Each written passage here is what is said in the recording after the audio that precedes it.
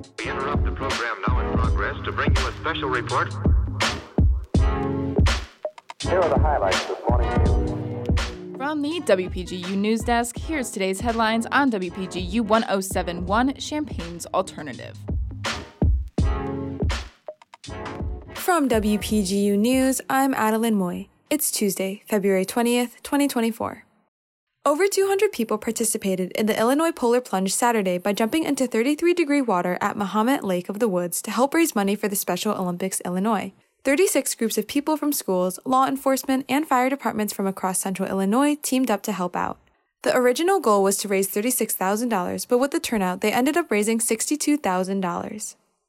Jack and Jill America hosted a Day of Fitness event for Champaign community members to learn more about health. The program, held at the Martin Center on Saturday, gave opportunities to people of all ages to participate in sessions about nutrition, exercise, and healthy meal preparation.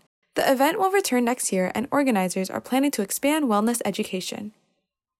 The federal government is giving Illinois $75 million to assist with managing the risks related to abandoned mine lands. Abandoned mine lands create mine subsidence so the surface sinks in and begins to crumble into that abandoned coal mine. Once these abandoned lands are cleaned up, they will allow for new economic developments and create jobs in order to address the issue of abandoned mines.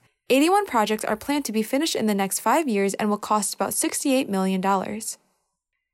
Since the Supreme Court overturned Roe v. Wade in 2022, there has been an estimated 54% increase in abortion patients for Planned Parenthood of Illinois. A bill currently being proposed would provide both patients and providers $500 in tax credits if they move to Illinois due to abortion restrictions or bans within their state.